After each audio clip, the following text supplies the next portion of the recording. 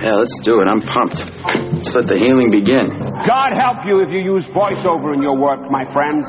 God help you. It's flaccid, sloppy writing. I don't want you to be the guy in the PG-13 movie everyone's really hoping makes it happen. I want you to be like the guy in the rated R movie, you know? The guy you're not sure whether or not you like yet.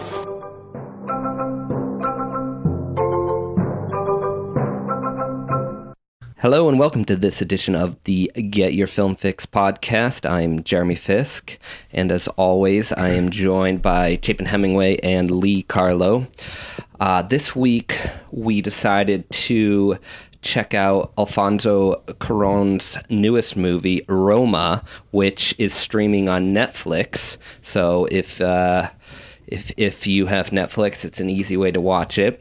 And then we're going to be talking about our top 5 long takes.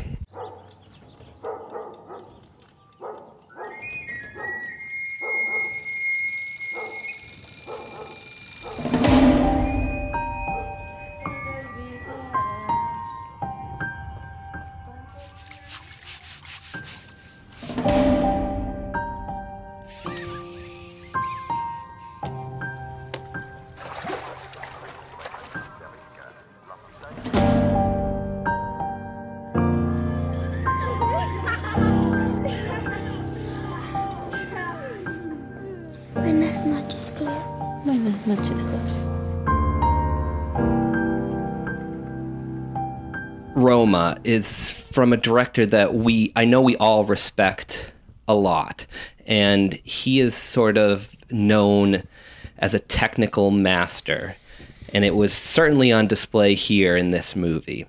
And I've been reading a bunch of reviews on it, and I was just kind of curious what critics thought of it, and the M word got thrown out a lot on this movie. Masterpiece. And my question to you is pretty simple. Do you think he created a masterpiece that's going to stand the test of time in this movie? I mean, to answer the first part of that question, I think the answer is no. Well, it's always hard to say, because to be considered a masterpiece, I think it has to stand the test of time, but we won't know that for some time. You know what I mean? But I don't know. I don't feel like it was a masterpiece for this director, and that isn't to say that this was bad or even anything much less than great, to be honest. But I felt like to be a masterpiece, it needs to be the culmination of all the things that we praise the director for, and I don't know that this had that. And we'll get into more of that, but we'll hear what Chapin has to say. Well, I think that's an interesting question, Jeremy, from you. I mean, what's interesting to me about Cuaron is it Cuaron? How do you say his name? Alfonso Cuaron? I think that's right. Okay. Yeah. Is that this is clearly, at least from what I understand it to be, his most personal film that he's ever made. And as you Jeremy, you said that the masterpiece has been thrown around, and I found it interesting that Cuaron's name has been thrown around as like one of the greatest living directors of our time. And I certainly love his movies, but it just was surprising to me that was coming up, because I don't necessarily think of him that way, even though I love him as a director, and especially after Gravity, and excited to see anything that he puts out. But this was his most personal film, and I think he grew up in the neighborhood it was filmed in, and I think he was akin to one of the children that the main character takes care of, and it was kind of an ode to his nanny / housekeeper, whatever we want to call her. And I think in that sense, like, he made the greatest possible movie he could, given that sense. I mean, it may not be as kind of magnetic and absorbing as, say, Gravity is, in the sense that that's such a kind of almost physical experience for people when they watch it, and it may not be quite as sort of topical and interesting as Children of Men, but in the sense that it's this kind of representation of his life and life for sort of real people, To me, I think I don't know how it could be better. Yeah, well, I mean, the reason I wanted to ask you guys that question is because since finishing it, I've been asking myself that question. I mean, I was enthralled with this movie. I mean, it's just so, I hate to use like the typical, it was just so beautiful to look at, but it was so captivating. Yeah. Not only was the cinematography just amazing, but the set pieces in this were out of this world. Like, wherever you wanted to look in that frame, he kind of had some control over this, with hundreds of extras and these long takes where you're just going through a whole going through Mexico City block by block by block, and there's hundreds of period cars and period trains, and like the set decoration too on this every street. store every store front had extras in it with like these big windows, and then like you said, Chapin, the set decorate. It blows my mind. Like, I know these are more technical things, but they really do, even if you don't know all that stuff and you're just watching the movie, all that stuff layered together really captures your imagination in a way that I don't know if I've seen a film in years do that.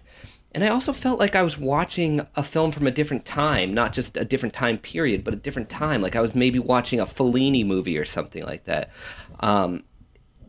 It was, and I don't know the answer if I feel like it's a masterpiece or not, but it's pretty well knocking on the door if it isn't. What I remember thinking about it, right after I watched it, was it has this great feeling of atmosphere. And that's something like it's so rare for me in movies to feel, but you kind of feel at home in that place. Like you eventually, after the way he kind of positions the camera in that, in the people's home, the people where I guess she lives as well, but the family she takes care of, and you start the movie in there, and then Jeremy, as you say, like it's not till like 20 or 30 minutes into the movie that you actually really get outside of that house. And as much as I enjoyed seeing the Mexico City and all the things you just described, I felt like a strange need to like go back into that house, and felt a little bit at home there, even though it was as part of the plot strife with conflict and whatever was happening between the parents that was causing all these family issues. But he just creates this atmosphere that you feel, I don't know, at home, or that you're living in this place. And that was so powerful to me. I think that's like the most significant thing I took away from Roma. Yeah, I think it's interesting we haven't even spoke of plot, because this movie's not about necessarily the plot. It is about the story a bit, but it's really about Cuarón's mastery and what he's doing as a storyteller more than anything else.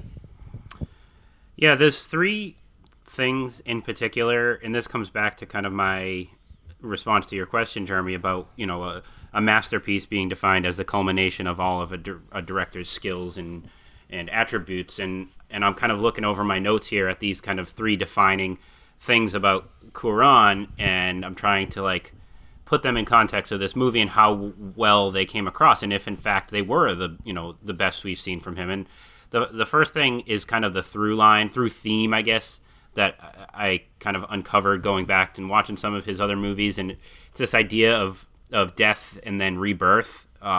You see it a lot in his other movies. Obviously, Children of Men might be the most obvious, with Julianne Moore and Clive Owen's character losing a child, and then obviously this new baby that is born in the world where everyone is infertile.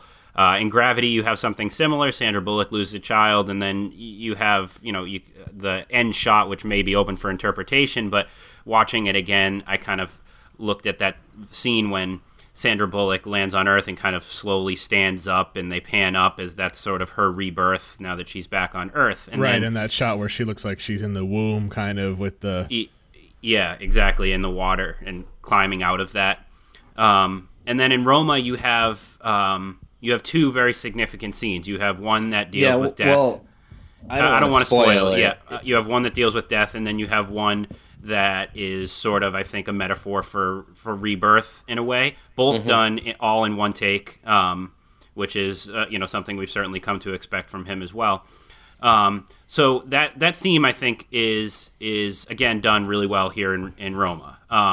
The other thing is obviously his technical prowess. And, his career working with Emmanuel Lubezki is obviously a big factor there. He shot this. He DP'd Roma himself. But you see a lot of the same types of things, the long takes, the beautiful cinematography. Roma, all black and white, looks amazing. So again, I think we'd be hard pressed to say that technically this is the culmination of his work with movies like Gravity and Children of Men, but either way, it's up there with some of his best work. But then there's the final piece, which is something that I think, again, he really strives for, and that's an authenticity. And you see it with the long takes. He often has arguably realistic sex scenes or graphic sex scenes in a lot of his movies. And in this case, he cast a non-actor in his lead role. And I wonder if that was something that maybe hurt this movie, even though it was done well, that the personal element and the authenticity that he wanted to bring to this movie maybe took his audience out of it. It was very personal for him, like this story of this housekeeper, but, is it personal for him? Is it allowed to be personal for us? I'm curious what you guys think about that. I mean, I think I was totally invested in this character, but I wonder if that was almost to a fault, that authenticity of this movie. I know what you mean. I know that sometimes. I mean, I thought she was fabulous. I don't think she hurt the movie in terms of her acting quality. Is that what you're suggesting? No. In fact, the acting piece is a whole nother thing, and I think this movie is worth a revisit for a number of reasons. But I always have a hard time my first time through a foreign film with performances because I can't pay quite as much attention to it. Sure. Because I'm reading the subtitles, but it had nothing to do with that. Like, for me, it's more as invested as I was in that character. Like, the world beyond that he creates here is all part of what is very clearly a personal story for Cuaron. Sure. And I don't know that all translated to me as an audience member. So I don't, did the whole movie work as a result? For him, like, it's probably, exactly what he wanted to do. He got everything off his chest, or however you want to put it. But how did that translate to the audience? That was kind of the question I left with. I mean, I feel like I kind of get what you're saying as far as just like, is this story worth telling to sort of a broad audience, or is right? It that's just, a good way to put it. Yep. Is it just him sort of regurgitating his past? And I think it is worth telling, and I was absolutely like fascinated to be in his head, or more in his memory, and that's what this movie felt like, a realistic form of being inside of his memory. You all right there, JP? Yeah, sorry. And one of the great ways in which he did this is, of course, with his camera work. And you mentioned those two scenes, Lee. Again, I don't want to spoil anything, but there are two scenes that, because of the long take, and this applies to the whole movie, but those scenes in particular, they're unflinching. Like, you can't get out of it. There was a point when I wanted it to end. I wanted to look away. I wanted him to cut. I wanted there to be some sort of edit, but the movie doesn't let you do that. And it's obvious on those more dramatic scenes, but throughout the whole movie, it's the same thing. And it's a good quality. I'm not saying it's a negative quality. It's really good quality where there's these just unflinching takes where you just have to live with it. And not only do you have to live with it, the beauty that he puts into these takes, oh my god, is unreal. Like, you talk about like the Christmas party, and then there was the fire, and there was what one comes to mind when you say that, Jeremy, is the one in the movie theater, which you don't really think of because the camera doesn't move. It's not very exciting in terms of the movement. It's stationary, but just like the image, it's so beautiful. And I think the long take especially works there because you kind of know what's going to happen. She reveals to him that she's pregnant, and then he walks out and he's gone for months presumably, and just the anguish of that take as you feel it, and as it sinks into her and it sinks into you as an audience member, and you're just sitting there in the movie theater with her.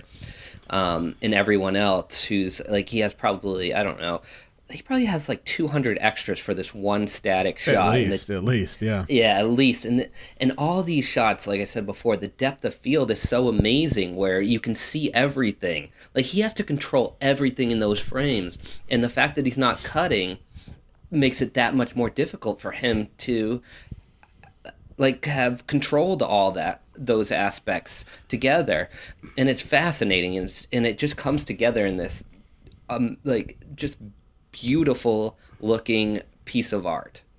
So I want to ask you guys in terms when it comes to those long takes, because obviously, like we said, Cuarón is very well known for that now, but at what point, and I don't think it happens here, and I think it has a lot to do with his attention to detail and covering the entire frame with amazing sets and, using and those extras being important. But at what point do those long takes kind of become conscious of themselves? You know what I mean? Like that no longer are we marveled by the shots that he's doing, but we become so much to expect them that they almost are like self-aware.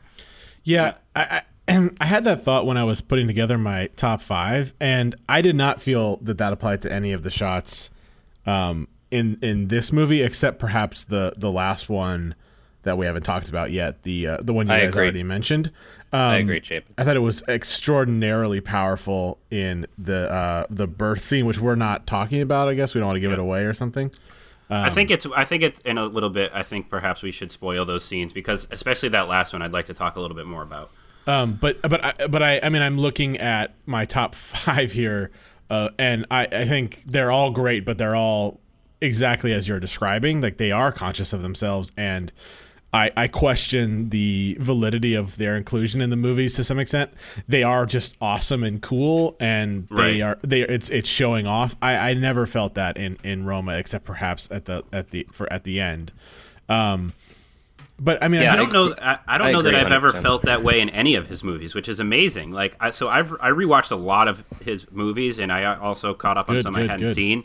I don't ever feel like they all feel so appropriate, and I think a lot of it has to do with that authenticity that he's trying to capture. Like, I've even heard him talking about the car scene in Children of Men, where you're supposed to be right in there with him. That's the whole with those characters. That's the whole purpose of that shot. So when you have a motive, let's not talk too much about this stuff though, because we will talk about it during our top 5. Yeah, but when you have a motive, I think it makes a huge difference in keeping it from becoming self-aware, and he does that.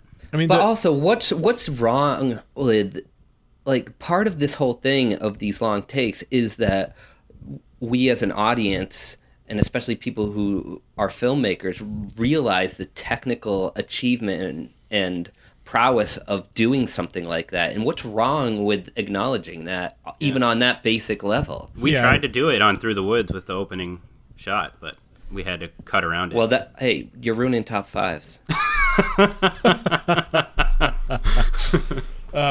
No, that's interesting. I think you're right, Jeremy. I mean, I think it is fine to point out when it's fine, but I do recognize Lee's point that it can be distracting in some ways. But I think it's interesting. We've all read Walter Murch's book In the Blink of an Eye, which is about editing, and of course, a long take is either a real long take or it's gone to great lengths to hide the edits, and so it's essentially an absence of edits, an absence of editing, and I think that puts editors out of work. Yeah, right. That's why he's his own editor, and so I think it's interesting that you bring that up. I mean, we go and we have a certain expectation of like on the one extreme end where you've got, a Michael Bay film where the average length of a scene of a shot is like, 2 or 3 seconds. And then, you go into some of these shots, which are like, some of them are nearly 10 minutes long. And you can feel like the tension building in those things. And I think that's sort of the most conspicuous use of those takes is to build tension, but in some cases they can also just be very I don't know, I'm not really sure why Cuarón uses them in this movie as much, but for some reason what's coming to mind right now is that shot where Cleo is turning the lights off in the house and the camera is just kind of turning around and slowly following her. I don't know, like something about that was just so powerful. I agree. It worked. I think it worked amazing in this movie, and it did. I think part of it is it gives you a sense of time and a sense of place that you couldn't otherwise have gotten from a bunch of cuts, because you're basically transported there, and you're, like I said before, it's unflinching. You can't look like you have nothing else to go to. There's no other different angle or something like that. So you're just sort of you're going through that house, you're going through those streets, you're dealing with this riot, you're dealing with this birth, and it's. But I don't. That's. I think it's more than just that. Like the scene where she's shutting off all the lights, like it creates such a sense of real time, which is sort of important because it kind of shows the, I guess, maybe monotony of her life and like her place in that house and kind of her daily routine, which becomes really important because her relationship with that family is a huge part of what got me so invested in her. There's this little scene, I guess not a little scene, it's a pretty important scene, but the scene where she tells her boss, Miss Sophia, that she's pregnant. And like she's afraid to, or she's gonna lose her job, and Sophia is so accepting of it, and like immediately says like we got to get you to a doctor, and we got to do this, and like everybody they really do just love her, and the kids love her, and like those relationships just felt so real and authentic to me. But that all plays back into the importance of showing her life, and he does it very often in real time, and you kind of see her place in their lives. Did you ever feel, though, that, especially with the mother, that she was, like, kind of... I felt like Cuarón needed to show that she was, like, a human, like that she had a bad side to her, too, and that there's these points where she would just aggressively snap. And they had her coming home drunk and stuff, too, that one time. Those feel inauthentic. Those moments felt a little inauthentic. Well, if we kind of spread... our wings a little bit beyond just the story of Cleo, like the subplot of her and her husband leaving, I feel like was a weaker element of the script, and her kind of rising above that and, talking to the kids about how their life is going to be different, but it's still going to be fine, with their father gone. And I don't know, I felt like that was a little forced in there and force-fed to us. Well, I guess, I mean, so like, some just... other parts, but... It shows how people, evolve and change over time, and but it seemed a little bit weird because she wasn't the main character, and it became a little jarring at how quickly these sort of stages happened. But it's a very minor fault. Yeah, I had a similar issue though with that character of Furman, in his involvement with, I don't know what that was, a militia or whatever that he was. I imagine that who he was training with was also the same people that went and stormed the shop and that one other scene, but that was another plot point or story piece that I wasn't as invested in, and I wasn't as interested in as Cleo as a character, which obviously all of it came back to her. But if you guys don't have anything else, I'd like to spoil a couple things and talk about some of those longer takes. Well, I just had 2 quick questions for you guys. Sure. What did you guys think was the significance of the planes And maybe I'm just noticing like that because the I opening love and planes, closing but- shot. Well, you No, I can tell you. You see the plane reflected in the opening shot, which if that's real, if they really did that and that's not CGI, I mean, that's incredible. That was incredible. Yeah, I think that it was real because it was well, real. I don't know. But you've got you see the planes from the rooftop, which I think was really interesting. The rooftop of the house, which is kind of like the maid's domain, where they do all their stuff. And then you see them coming in and out of that shot where they're doing the martial arts kind of in the outskirts of the city. Well, according to IMDb, the reason that the plane motif was in there is because there was planes every 5 minutes, so he just decided to incorporate it. Oh, okay. Well, there we go. Happy accident. I like how if we're over here like filleting Alfonso Cuaron with his plane motif, and Jeremy just reads like, no, they just were flying overhead all the time, and he was getting annoyed by it. Yeah. Those planes aren't period accurate. Hey, locations, can we do anything about the planes?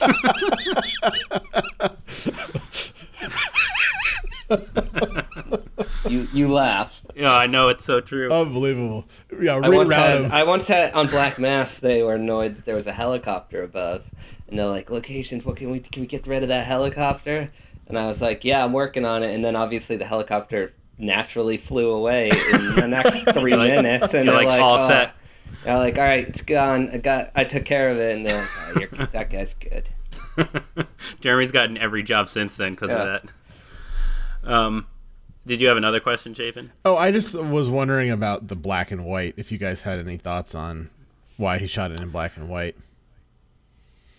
I don't know, but it worked. Know. Yeah, I thought it was great. I sort of had a similar feeling with Jeremy. Like, I felt like I was watching a Fellini movie or something, which makes it sound super pretentious, but I don't know. I think this is weird, and I hope maybe I have to cut this out if it becomes too controversial, but like there is something comforting to me about black and white, and it reminds me of the way I feel when I watch Schindler's List sometimes. Like I feel like something comforting about watching Schindler's List. The black and white kind of just makes it a little bit easier to watch that movie. Well, not that I don't think has a whole lot to do with either one of those movies, but I have read that one of Tarantino's reasons for cutting to black and white in the Crazy 88 fight scene in Kill Bill was because there was so much blood and carnage that I don't even know if it was an MPAA thing, but I think it was like too much on your senses. Yeah. So like cutting to black and white made it more like digestible. Yeah. So I just picture Chapin and like Christmas just being like, oh, go. No, it'd be nice right now by the fire. Let's get the eggnog and put on some Schindler's List. It's just a comforting movie. It's just a comfort. It's black and white. Well, and then we'll watch Irreversible afterwards. Yeah. Okay, so to spoil a couple things now, so if you haven't seen Roma and intend to, you may want to skip past this. Switch the channels. There are two very significant scenes. One is the birth of Cleo's baby that turns out to be a stillbirth. And then there's another long take towards the end when they're at the beach, and Cleo is tasked with making sure she keeps an eye on the kids. Two of them go into the ocean and are kind of swept away by the waves, and she has to run in to save them. And, she doesn't know how to swim. And she doesn't know how to swim. So, I don't know. What are you guys? You guys kind of hinted at the idea that maybe that last one wasn't as effective, and I felt the opposite. So I'm curious what you have to say there. Yeah, I thought, like Chapin said it perfectly, that the last one was the only shot in the movie where it felt a little contrived to have that one take. And it really only happened at the end of that shot when they all kind of came together in this this hug on the beach. That part just felt a little bit contrived to me, but the other one, the stillbirth one, that one was rough. I mean, it didn't feel contrived, but like I said before, I wanted it, like I wanted there to be a cut. I didn't even necessarily need it to end. I just needed to look away from that angle, and which is effective in that moment. But it was effective despite how fake that baby looked. Well, I'm glad it didn't look realer. Yeah. Well, so I agree with you about kind of the, contrived hug at the end of that long take on the beach, but man, so obviously anybody listening to this has seen it, but when he walks away with her up the beach, the whole time I'm like, no, go back, look back, they're drowning. I know they're drowning. I know that's what's happening. It was so effective for me. And even when you got into the water and like one of their heads popped up, it was such a sigh of relief, but then it went back down again and he held it for the perfect amount of time. Like, I thought that shot was done so well.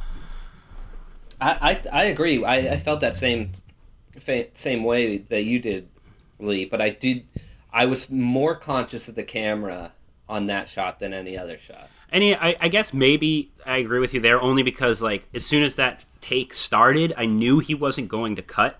Mm-hmm. And I don't know, that could just be, the result of watching a whole movie of long takes, and also knowing what I'm getting into with one of his movies. But I don't know, I thought the effectiveness of that shot trumped any issues with its self-awareness. Yeah, I agree. It's an amazing, beautiful, and kind of harrowing shot, and I just agree with Jeremy. I was just a little conscious of it. It seemed like it was, I think the one sort of problem you run into with these long shots is you are not able to kind of play with time in the way that you are when you're editing. And so in the sort of acute example of this take, the mother leaves, and then in the same shot, then the drowning, and then she's back like at the perfect time that she can't help, but she's there to like comfort everybody. And so it's like, well, where did she go? And if you were to throw a cut in there, you could suggest that some time had passed, little as it may be, that she got out of the to the car or wherever she was going. You cut to her paying for something at the store or something, which you see all the time happen.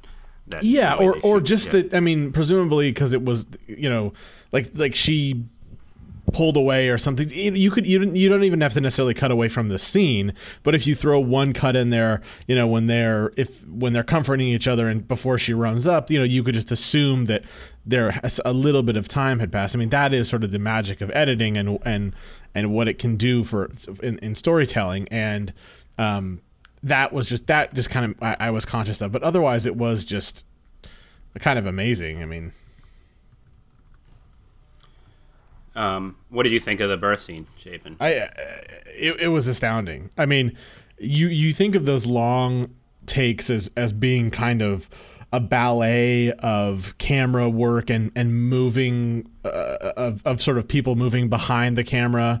Everybody's working like everywhere and then getting out of the way. It's more like you're imagining what's happening. But with this shot, I was just like, this is astounding that she can, especially someone who's an amateur actress, can do this. Can the height and the emotional roller coaster she goes on, the ups and downs that she goes on in that shot are just amazing. And and what she does too, and this was, and I know I had mentioned that performance wasn't something I took away from this because I spent my time reading subtitles, but since there weren't a lot there, I was able to watch her. And what was amazing, and this comes from the direction too, she never ever got too high or too low. Mm-mm. So it didn't feel like a performance. And she has her character has a very quiet way about her, and I think it played just as well there, if not best in the movie, where she just, I don't know, her reaction felt very right for her character, and she didn't, as we learned, she didn't really want the baby, and but she has all these emotions. I thought it was great. And yeah, I mean, she did an amazing job. And I felt pressure for her. There were times I felt like there's so much going on in this frame right now, and there's so much depending on you to be able to just pull this off to get through this shot. And I think she sold it. And I think you bring up a good point. I think part of it is that she never did have to get too high or too low or to perform too much. It was all about sort of keeping, for the most part, keeping sort of a steady beat with her, and her face kind of says a lot. Just her look is interesting. Yeah, but I mean, she is that scene. Like, yeah, you know what I mean? Yeah. It's not. I think there's a lot of other things going on in it, but it's her that just, you're with her the whole time, and Do you think he does intentionally, like, the way the doctors talk to her, they're like, your baby was dead, sorry, I need him back. Like, they're very direct and, like, almost like they're robots. Do you think he did that intentionally to kind of highlight her emotional ebb and flow in that scene? Well, I felt that way first. I mean, I think the one example of the power the shot had on me, I never talk, and I hate it when people talk in movies, but I was just doing those things like, oh God, don't give the baby back to her. Oh my God, you know. Yeah. And I was saying these things out loud, but at first I felt that way. Like, I'm picturing you in the theater, though. I know you probably watched it at home, but just like saying those things with people around you. And she and they are kind of harsh, but it's an emergency, and you know they are used to those things. And you know, my one of my best friends is a doctor, and the way she talks about like awful emergency things, I mean, I just think that's the way they are in a way. So it goes back to his authenticity, I guess. But those people were actually real doctors. But also, you know, they do try to comfort her a little bit. And I think I didn't understand why they gave the baby back to her. But it was, I don't know that he was saying anything about doctors. I mean, it is interesting because the father, the one who causes all this chaos, is a doctor. And it was that him who was comforting her in the elevator. Okay, yeah. So I mean, that was interesting. When he was like, "I can't be in the room with you," and they're like, "Oh, you can," and then he's like, "Oh, I got an appointment." Yeah, this guy doesn't seem to be. He's not great. He doesn't stick around. Yeah. Okay. You guys got anything else on Roma or Alfonso Cuaron? No, I mean, I think we covered it. I mean, did we come to any sort of like where does this rank amongst his movies to you guys? And do you consider feel like it is a great film? So I immediately after watching, and actually even during watching this, I'm like, I want to watch this again. Like I really feel like it will do this movie justice for me to watch it a second time. But I didn't turn out to have any time anyway, but I kind of decided, I'm like, no, I want to do the podcast on my first viewing and just have this discussion, and then maybe watch it again before we get to the fixies and see where I stand then, because there's so much here. Like it's a really well made movie. Like I said, I found myself to be really invested in the main character. I did feel like it had some story flaws. We've brought up some points about, the effectiveness of, this shot or this shot, but we've been nitpicking for the most part, which is always very telling on the quality of a movie. So, yeah, I have a hard time quantifying this movie for myself. It's like I don't know if I thought it was the best movie of the year. Part of me thinks it's my favorite movie of his, and then part of me goes, if I watched it again, would I feel the same way? Like I don't know. It's a bizarre movie as far as that's concerned, but overall, it's pretty amazing. I think that he's such an interesting filmmaker, and I'm so excited to see what he does next. I wondered when Gravity finished, and that was such a kind of breakout success and hit, and both critically and commercially, and this is such an interesting film to follow that up with. But yeah, I mean, he is just a fascinating filmmaker to me. I think Children of Men is. I watched that, or at least I got through some of it before the podcast, and that movie is so in my wheelhouse, but also such a striking movie. I think it needs to sit with me a little bit longer to see where it stands, but yeah. So can I ask you guys something that doesn't really have anything to do with Roma, but does with Cuarón? Is how much credit do you think Emmanuel Lubezki deserves for his movies? Because he worked with him on at least 5 movies. I mean, dating all the way back to his first movie. He did. He's done Y Tu Mama Tambien. He did Gravity, Children of Men. I don't know if he did the Harry Potter movie or not. He did.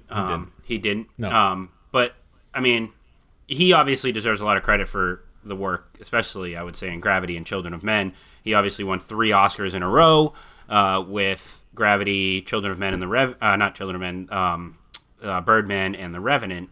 So I don't know. What do you guys think? Like, we're praising Cuarón for his long takes and his ability to do this, and obviously credit is deserved, but the man behind the camera is certainly quite good. Yeah, I mean, I think it's really interesting that Chivo, Emmanuel Lubezki, bounces between these two of the greatest directors working today, who are both, and all 3 of them are Mexican. They come from like the same film school, I think. And that's, he also worked with Malick in his heyday. Well, he works with he shoots all of Malick's movies now. Yeah. Wow. But he was Cuarón's guy for a long time. They met in film school, and they shot a bunch of stuff. They kind of came up together, and then he worked with Inarritu a couple times, and then most significantly on The Revenant. And I think by his own admission, like Emmanuel Lubezki was like so a part of that movie. I mean, the cinematography is such a character and so important in The Revenant. Not that it's not in other movies, but and so I just think I find it fascinating that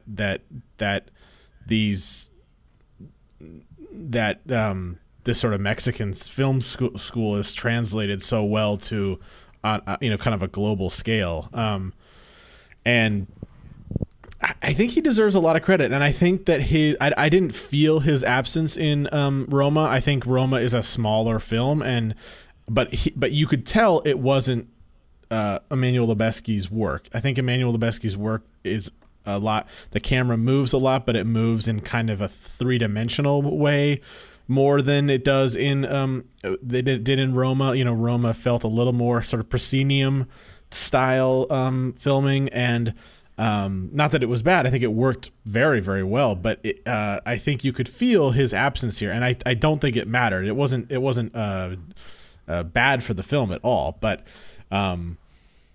I think that he's my favorite cinematographer, and his work is extraordinary. But I think it's an interesting point of view that he can not be a part of a film with a collaborator who he's worked with since he started making movies, and that it can still work, I think is interesting. No. Now you gotta admit that the Steadicam shot in Goodfellas was the the basement of the restaurant. The Copa in New York. Through the kitchen. Yeah, I heard it took them 4 days to light for that shot. 4 days? I don't know about 4 days. Yo, that's what I heard, man. Well, they had to hide all the lights. Jesus, that must have cost a fortune. Man, that's nothing, man. You know how much money my man spent on that Vegas movie? All right, so this week, because of Roma and all the long takes in that film, we're doing our top 5 long takes. I guess I will ask, is there any criteria other than it has to be a long take? Yeah, I have an interesting question for you guys. Are you guys including takes where the edits are hidden? Where it's supposed to, or is it like a genuinely... I have one where I wasn't sure. I don't think there are any hidden cuts, but you guys may tell me that when we get to it that there was. But for other than that, I did try to avoid that. Yeah, I don't know. I don't know if any of these have hidden cuts I don't know about. It's always possible. I did have some other criteria as well. Just for the sake of this list, and since we spent a lot of time talking about him, I avoided any Alfonso Cuaron movies. I also said only one movie per director. And then I tried to... Oh, that's a good one, because... Yeah, well, I mean, there were some cases where you could have like 5 from the same movie, so never mind the same director. But the other thing I did, and this isn't totally a criteria as much as just something I tried to look for, and it's not present in all my picks, but I was looking for scenes that put a toll on the actor or actors in the scene. So it wasn't just the technical prowess of the shot, but it also kind of put the actors in a position where they were forced to really work hard, at least in some way. So yeah, that's interesting. That I did that as well on my list. You know what? I'm going to go with the same criteria of not putting any of Cuaron's movies on my list. Oh fuck! All right, Javen's like 1 through All of 5. them. Gravity. Okay, well I'm gonna at least go by your thing, Jeremy or Lee. And I'm gonna cut out one so that I have no not the same director. No repeat directors. Yeah. Okay. All right. So, Lee, why don't you go first then? Okay. So my number 5 is actually the one exception that I have to kind of the actor piece. It's from a movie called The Passenger. You guys familiar with this movie? No, I saw Michelangelo it come up on Antonioni or something. this. So Jesus. I actually went back to the archives. I remembered this shot. I admittedly didn't remember what movie it was from, but I looked it up, and then I went back to the Get Your Film Fix archives and read my review on it. It wasn't a movie I was a huge fan of, but basically it's the last shot of the movie, and Jack Nicholson kind of lies down on the bed, and you start with what appears to just kind of be a still shot looking out into this town square-like area through this kind of metal gate, and the camera just so slowly pushes in, and you can barely tell it's moving. The scene lasts about almost 7 minutes, and it pushes, and it goes through the metal grate. They basically, when it gets close, I'm sure just kind of pushed the bars aside in some way, but it's kind of cool without thinking about how it was done technically. And it goes out into the square, kind of pans around the entire square, and then back around and looks back into the room through the same gate, and kind of covers this whole thing and a bunch of little things going on in the square throughout the entire shot. But it was the patience of the shot that was amazing. Like it moved, the camera moves so slowly you can barely tell it's moving, and then all of a sudden you kind of blink and you're like, oh, we're way closer to this gate now. Oh my God, we're not in the room anymore. We're outside now, and you kind of don't even realize it's happening. That was the biggest takeaway from that movie. I wasn't a huge fan of it, but the shot's amazing, and it's sort of kind of comes as a surprise in that movie. Yeah, I remember that. I remember that shot. I don't remember how I felt about that movie. I feel like I really liked it, but that's a good pick. Chapin? Okay, my number 5. I'm just giving this one credit because it's so phenomenal. I mean, just because of the technical achievement, but it's a film called Russian Ark. Have you heard of that? Yeah, I've never seen it. The whole movie is a take, thing. and I actually went and saw this movie in a movie theater, believe it or not. But the whole movie is one take, and it's a real one take. It's amazing. We had to shoot Not like Rope. Not like Rope. Birdman or something. Yeah,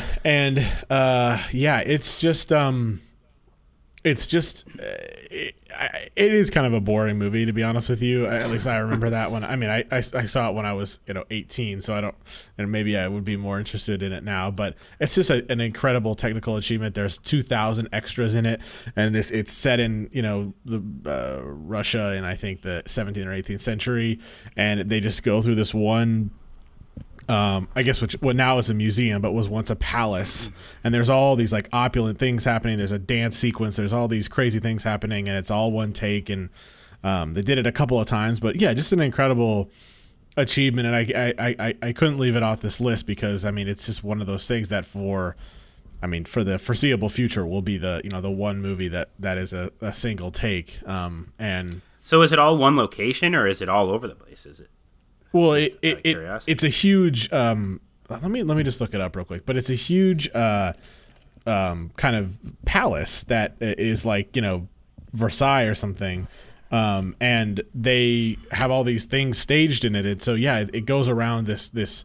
It's all in this palace, but it's a Steadicam shot. So they're just kind of walking around this thing the whole time. Yeah. So interesting. Well, I wonder what that schedule looked like. Yeah, one day. It's called the Winter Palace. So, it's a huge, huge palace. Yeah, their schedule is just like 3 days, one day. 8 weeks of rehearsal, and then... Yeah. Interesting enough, Jeremy, I thought I mentioned it. Roma, despite having a $15 million budget, shot for 110 days. Wow. Yeah. I mean, they had a lot of extras, a lot of picture cars. They had a lot going on there. That's kind of amazing. Mm-hmm.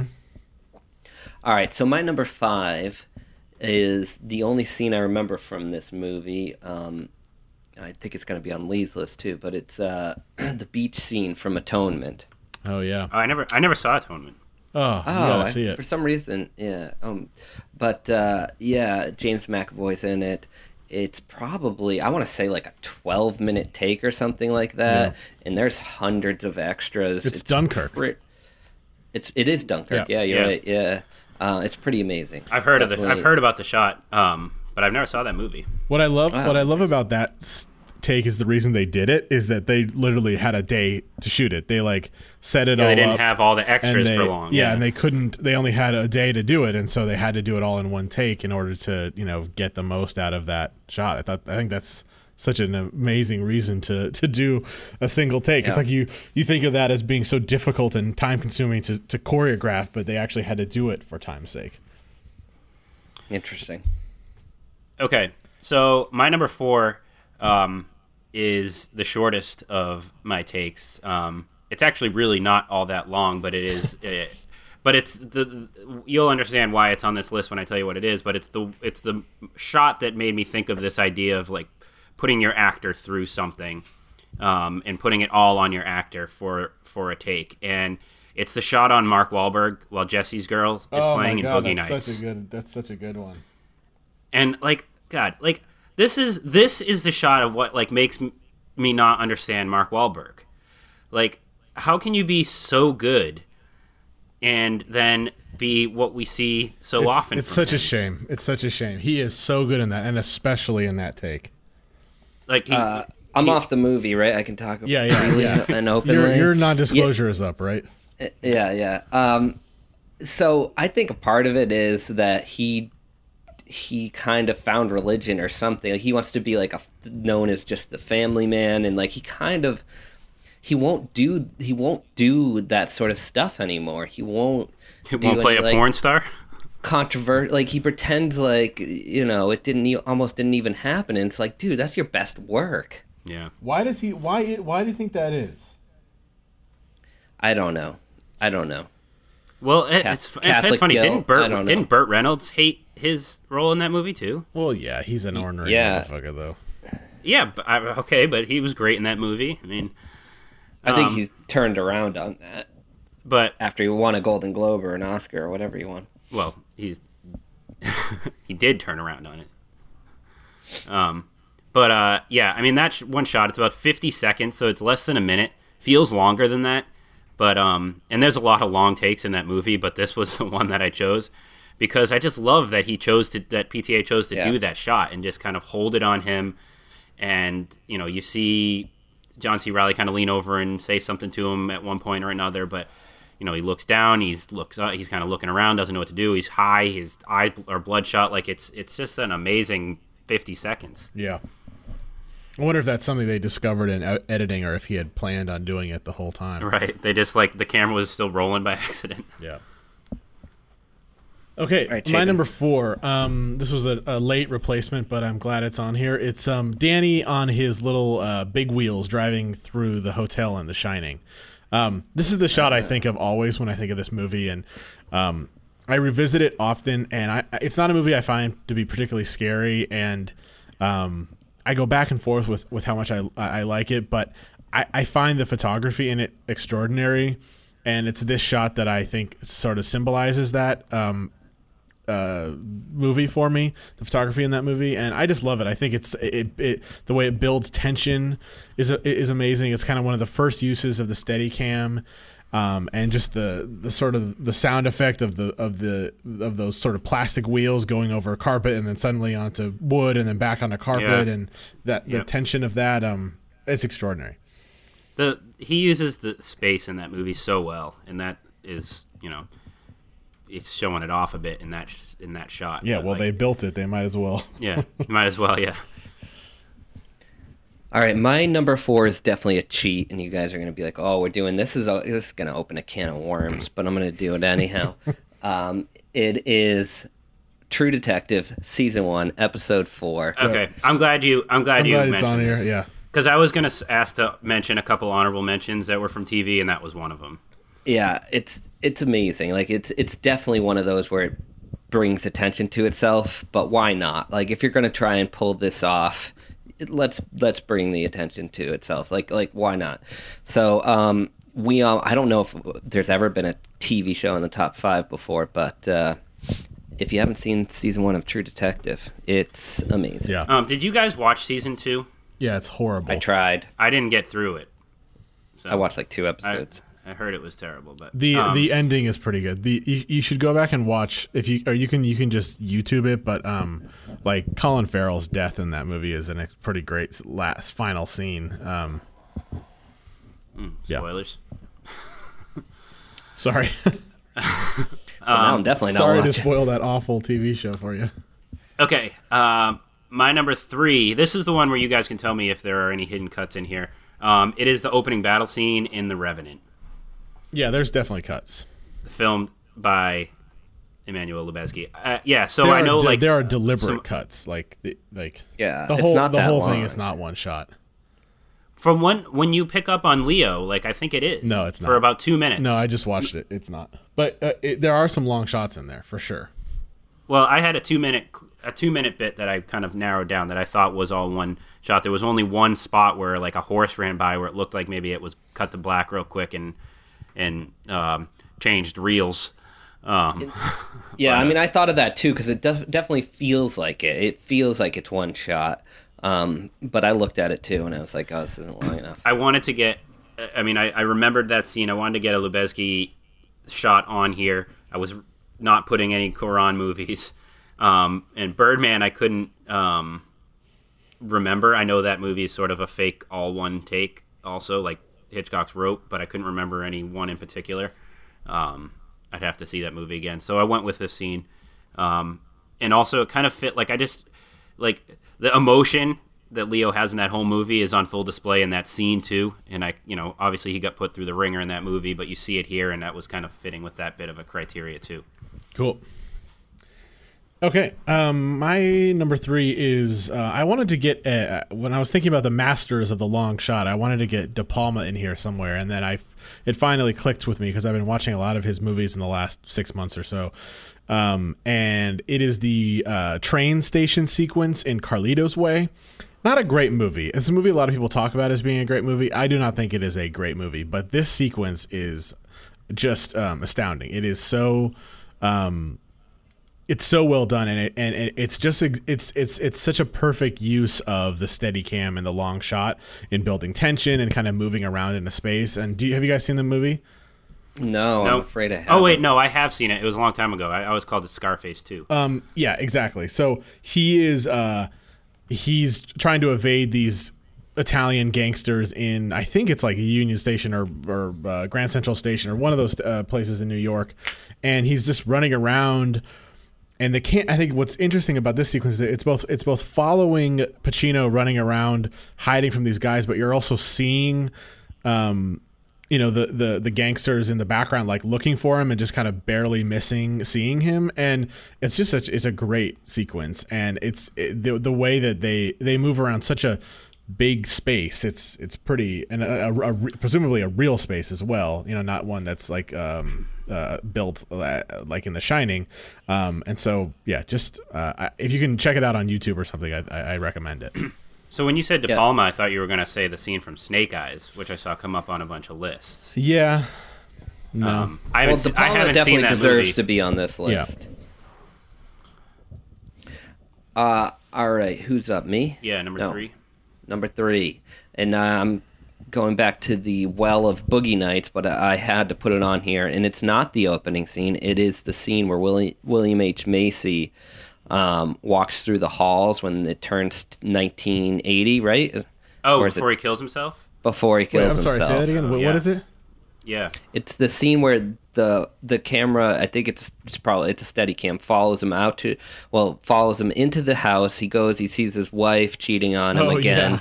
And then he walks back out, goes to his car, grabs the gun, walks back in, kills his wife, and then kills himself, and that rings in the new year. Yeah. Happy New Year. And everybody in the background's just like, Happy New Year. Yeah. Yeah, it was great. Yeah, there's a lot of those good ones in that one. Yeah, that's a good pick. All right, my number 2, another director that has a tendency to avoid edits, comes from Steve McQueen in 12 Years a Slave. It's the hanging scene. Oh, yeah. When Chiwetel Ejiofor is just hanging there, and it's a wide shot. And he doesn't cut until a woman brings over a cup of water for him to sip on.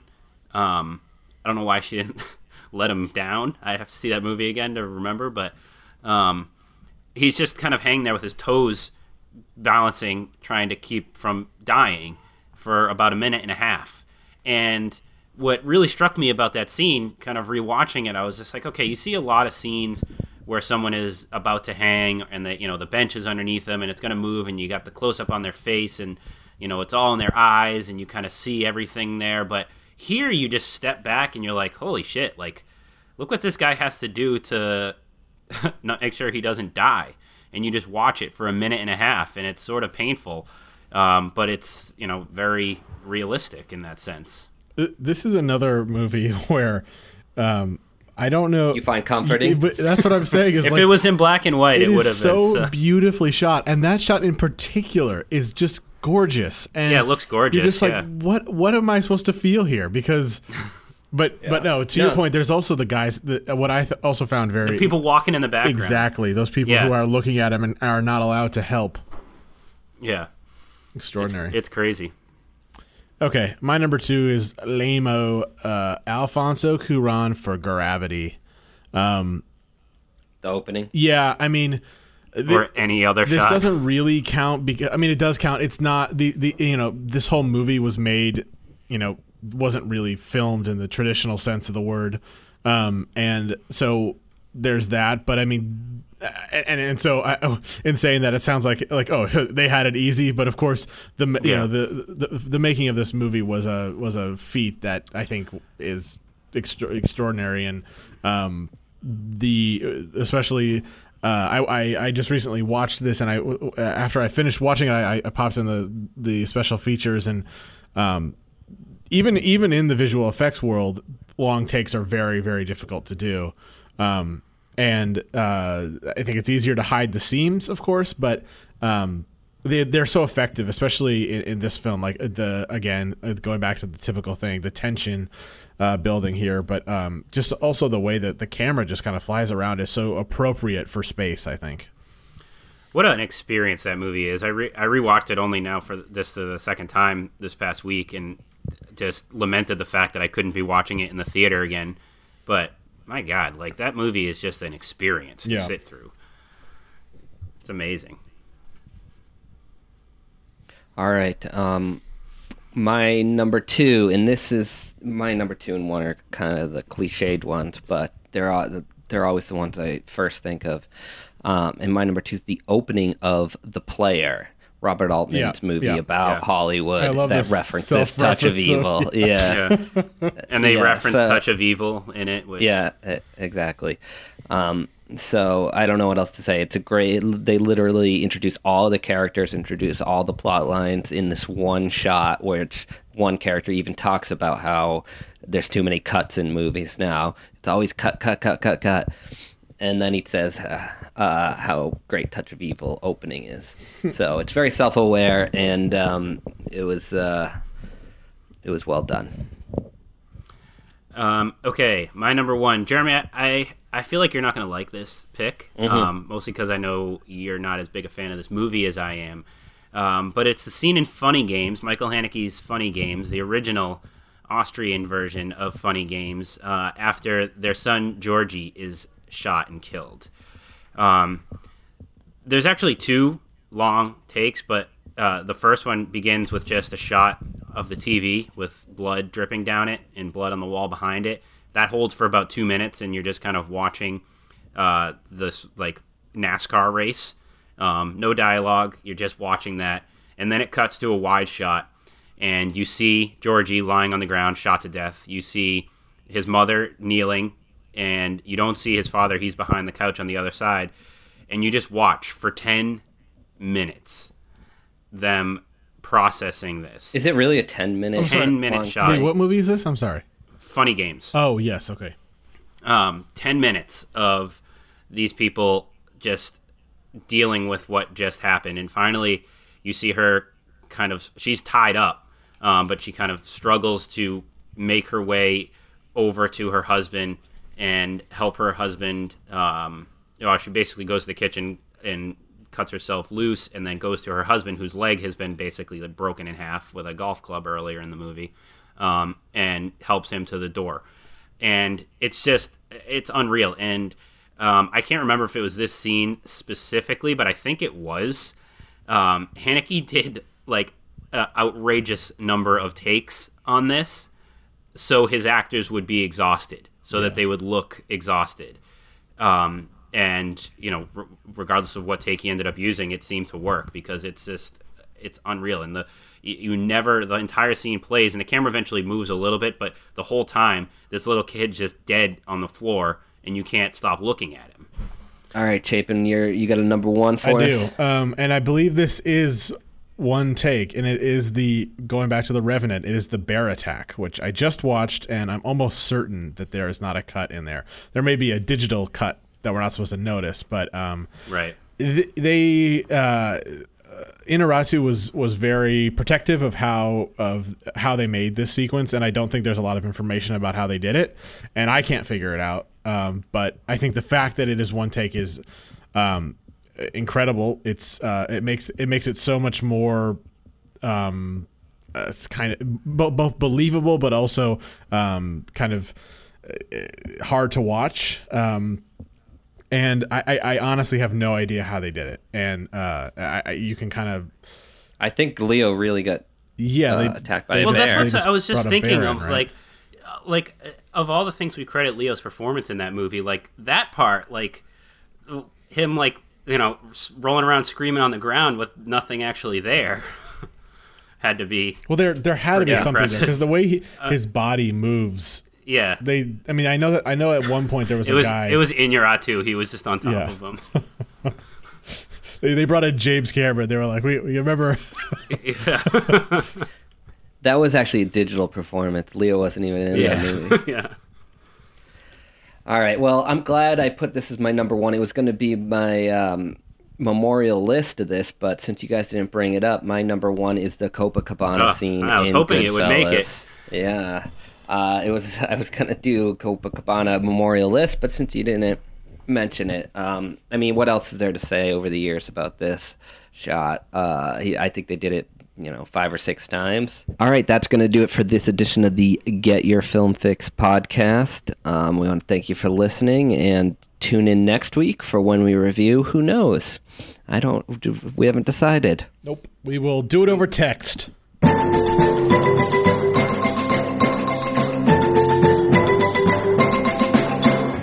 I'm staying. I'm finishing my coffee.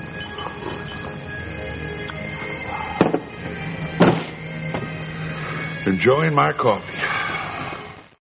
Did you guys read I read this somewhere when I was looking up this list that like the reason he like came up with that idea is because they weren't allowed to use the front entrance of the I don't restaurant? believe that for a second, because obviously you had to shut down that whole restaurant. The kitchen right. for like days. Yeah. But they're like, you can't use the front door. But you can't use the front door.